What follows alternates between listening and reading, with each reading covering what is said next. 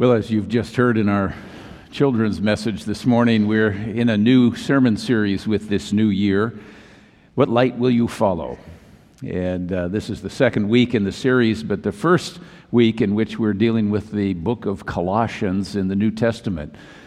So we will be working our way through Colossians over the next several weeks, and we begin with the first chapter, beginning with the 3rd verse through the 14th verse. So I invite you to listen for God's word as it comes to us from the book of Colossians.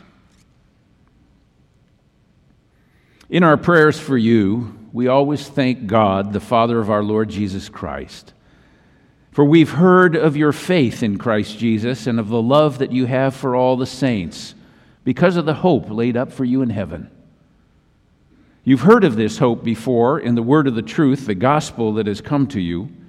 And just as it is bearing fruit and growing in the whole world, so it has been bearing fruit among yourselves from the day you heard it and truly comprehended the grace of God.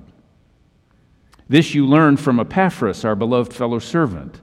He's a faithful minister of Christ on your behalf, and he's made known to us your love in the Spirit. And for this reason, since the day we heard it, we have not ceased praying for you and asking that you may be filled with the knowledge of God's will in all spiritual wisdom and understanding, so that you may lead lives worthy of the Lord and fully pleasing to Him, as you bear fruit in every good work and as you grow in the knowledge of God. May you be made strong with all the strength that comes from His glorious power. And may you be prepared to endure everything with patience, while joyfully giving thanks to the Father, who's enabled you to share in the inheritance of the saints in light. He's rescued us from the power of darkness and transferred us into the kingdom of His beloved Son, in whom we have redemption, the forgiveness of sins. This is the word of the Lord. Thanks be to God. Will you join me in prayer? Gracious and loving God, as this new year begins, we once again come to worship you. To begin again here, to hear your word, that you might be a light unto our path. We pray now that you'd quiet within us any voice but your own and speak to us as only a living God can. For we pray in Christ's name. Amen. In his book of a few years back, entitled Blood Brothers, Father Elias Shakur tells the story of his youth and the education that he received. Many of you may remember when Father Shakur was here back in 2013 at the San Marino Community Church. He was a boy who was raised in Palestine. His family was displaced following World War II by the return of the Jews to that area. And there was tension over the land when he was growing up. There still is. Families had to raise their children, and they hoped for a better future for the next generation. Elias was the youngest child in his family. His father, Michael, approached the bishop, and he said, "Bishop, excuse me, I have a request." He nodded politely with a hint of weariness in his smile. "What is it, Michael?" said the bishop. "I have a son, my youngest. His name is Elias. He's a good student, and I want to send him to a good school. Please, can you help me?" Now, others who were present at the moment were a little indignant with Michael for asking something so personal from the bishop. They were trying to get their homes back. They were trying to recover their land that had been given away. But the bishop smiled and he said, "Let me think on this for a little while, Michael. Come and see me before I leave the village." Now, he didn't have a proper school to send Elias to. So the bishop later explained to Michael that there was an orphanage near the bishop's home. And Elias would be welcomed there, and the bishop promised to see after his education personally. So Michael accepted the offer with deep sense of gratitude. Michael's wife, Elias's mother, was less eager to send off her youngest son, but eventually she agreed. And then his father, Michael, took Elias aside, and with a catch in his voice, he exclaimed, "In a few days, we will take you to the bus. You're going to Haifa on the coast to study with the bishop. This is a wonderful opportunity for you, Elias. You'll never have such a chance here in Gish. And there's another thing," he said, pausing.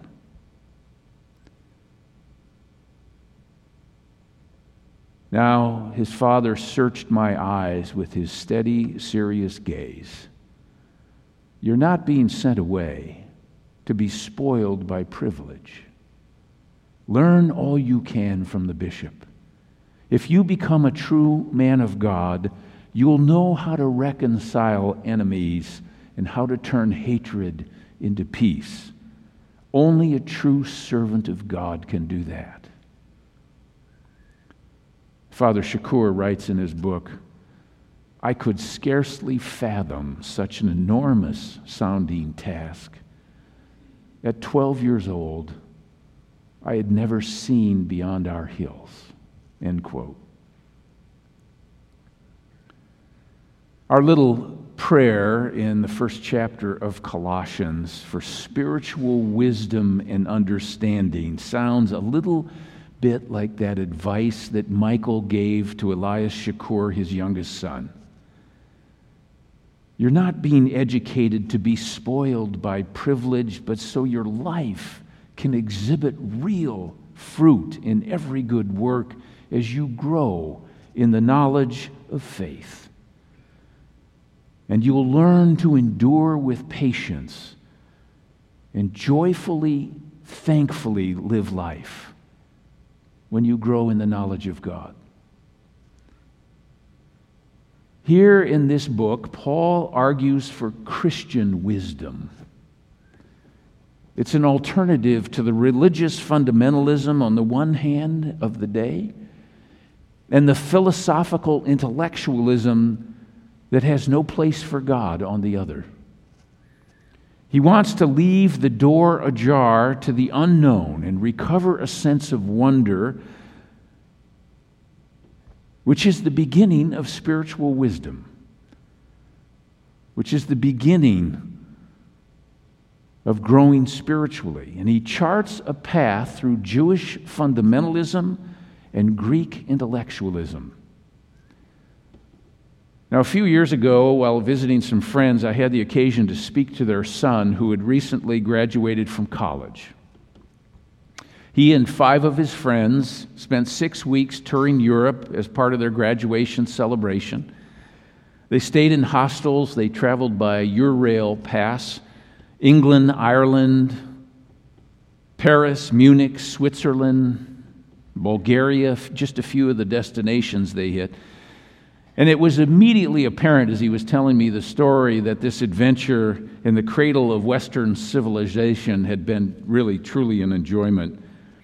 So I asked him, "What was the most interesting part of your trip?"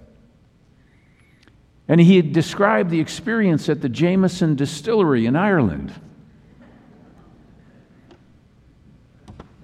Apparently, they were taking pictures for advertisements for the distillery, and they asked these boys to pose for them. And I thought, well, okay, here's a bunch of fraternity brothers at the Jameson Distillery getting their pictures taken. I can see how a young man might find that interesting. So I pressed on a little bit, and I asked about Paris. Did you see the Louvre, the great, famous art museum? Yeah, we did, but, I was finished with that place in about 15 minutes, he said. Then he told me about this fascinating description of riding waterfalls down the side of a mountain in Switzerland. So I asked him about Munich, and he simply said, there's nothing to do there except drink. And by the end of that conversation, I found myself dismayed and a little disappointed that a recent college graduate could find so little of European history and culture and art and architecture of any interest at all. So much to learn from the generations that have preceded us, to explore art and literature and music, to see where so much history has taken place that affects us today. And it seems these guys largely went through college and then Europe, finding nothing to do there but drink. Now, I don't want to be too severe in my judgment of these guys. They no doubt deserve some time to celebrate following their graduation, and I think much can be attributed to youthful indiscretion and exuberance. And I was probably no different at their age. As the old saying goes, we get too soon old and too late smart. What really concerns me is that what these boys reflected may be something of a changing worldview. They may actually reflect a bit of a societal shift that's taking place regarding our cultural values.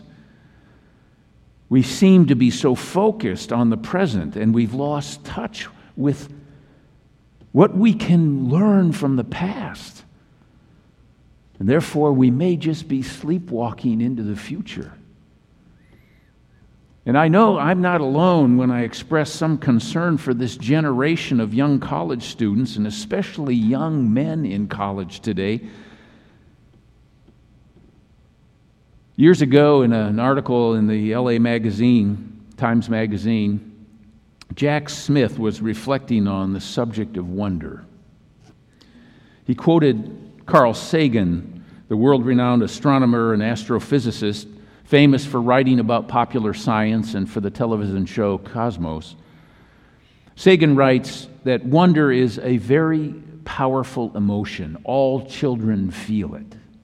In a first grade classroom, everybody feels it. In a 12th grade classroom, almost nobody feels it, or at least acknowledges it. End quote.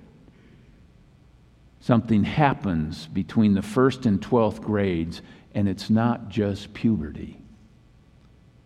Jack Smith does not so much place blame for this reality on our educational system, but he suggests that we don't like to admit what we don't know.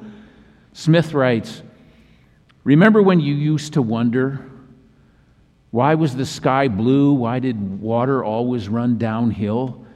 Why does the moon shine? Where did frost come from? Why do bees sting? Where does God live?" He goes on, "We gather from the test scores of college students that the young no longer wonder about the geopolitical world they live in. Some can't even find the United States on a world globe." End quote. See, both science and faith depend upon a sense of wonder and a willingness to admit that you don't know very much yet. So if you're feeling today like you haven't really figured life out yet, you might just be all right, and you might be on the right track, because that's the first step towards spiritual wisdom, a sense of wonder. Jesus Christ seeks to open our eyes and our minds to the mysteries of this life and God's presence with us. The Nobel Prize-winning physicist Richard Feynman describes his sense of wonder when he writes about the value of uncertainty in science. He writes, "If you know you are not sure, you have a chance to improve things." There's a distinction between knowledge and wisdom. We can be misled by facts. Boy, we certainly know that in today's world. In this information age where bits of information just explode instantaneously in the transmission of news and data around the globe and onto our computers and our cell phones and our televisions and our radios. And we can live under the illusion that we actually know something worth knowing. But the truth is that all of this information simply can create the illusion that we're informed, when the reality is that we're more likely just superficially skimming over the surface of the pond. We shouldn't confuse knowledge with wisdom. Knowledge is the accumulation of facts. Wisdom is knowing what to do with those facts. Wisdom is knowing how to live, given what we know. Now, one of the most famous, beloved American founts of wisdom is Benjamin Franklin. His wisdom has withstood the test of time. "Dost thou love life," he writes, "then do not squander time, for that's the stuff life is made of." If you're like me, Franklin Covey has picked up this little gem and turned it into a multi-million-dollar business of providing organizational tools and calendars for those who are seeking not to squander time. I've just replaced my last year's Franklin planning calendar with this year's. Here's another one from Benjamin Franklin. "Wish not so much to live long as to live well." Well, the Bible is full of wisdom literature that seeks to guide us towards living well and living long. For thousands of years before we arrived on the scene in this world, wisdom has been accumulated and passed from generation to generation. If we dismiss it as useless, or worse, have no knowledge of it at all, we're doomed to repeat the mistakes of those who've gone before us. Learning only from our own personal experience is a difficult way to learn. James describes God's wisdom this way: "The wisdom from above is first pure, and then peaceable, gentle, willing to yield, full of mercy and good fruits, without a trace of partiality or hypocrisy." Now, isn't that the kind of understanding and learning that we really hope our children will receive when they go off to college? Wisdom is not merely knowledge that's stored in our heads. It's knowledge that has penetrated our hearts and moved into our lives. It takes up residence in our will. It's fascinating to me that the head and the heart are roughly 18 inches apart, and it can be the longest 18 inches in the world. Facts absorbed in the mind never make the journey and become integrated into the heart.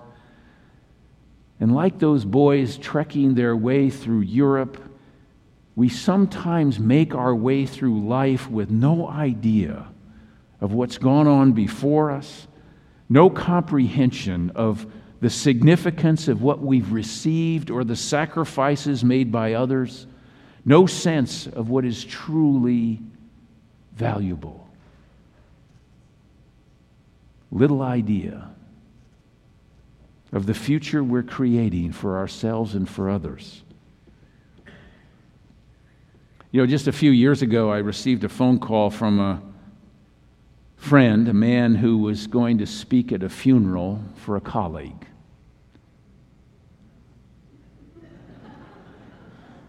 Let there be light. I think I just bumped something over here. There we go. Fits right into the sermon series, doesn't it? I mean, This friend called and wanted to talk to me before he made his comments at the funeral.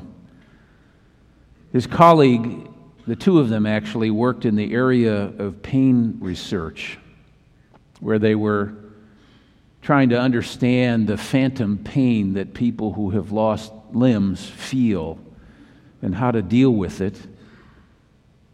But apparently this researcher was unable to deal with his own pain, and he took his own life. How ironic that someone so well educated, studying the pain in the lives of others, was unable to manage his own and ended his life with suicide. It's possible to have a great deal of knowledge and not become wise. So Paul in this book is arguing for a Christian wisdom. It's an alternative to the religious fundamentalism of the day on the one hand, and the philosophical intellectualism that had no place for God on the other.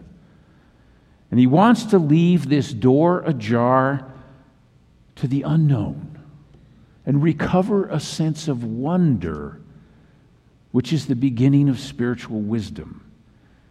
So he charts this path through Jewish fundamentalism on the one hand and Greek intellectualism on the other. And he writes, "For Jews demand signs and Greeks desire wisdom, but we proclaim Christ crucified, a stumbling block to Jews and foolishness to the Gentiles. But to those who are called, both Jews and Greeks, Christ, the power of God and the wisdom of God." It's Christ who helps us recover a sense of wonder and integrates our minds and our hearts into one life that is lived with thankfulness, faithfulness, and fruitfulness. This is the light that guides us towards the future. Rather than a closing of the mind, faith opens us to new learning and deeper wisdom of God. There's just so much in Christ that remains unexplored and untapped by most of us. As we wander our way through life like a couple of college fraternity brothers in Europe. And God seeks to give us a spiritual wisdom and all that comes with it, a fruitful life. That's precisely what we want for ourselves and for our children. So may you be made strong with the strength that comes from His glorious power.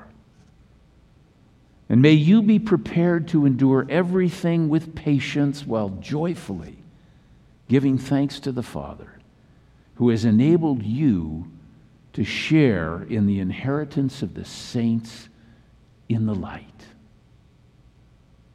Thanks be to God. Amen.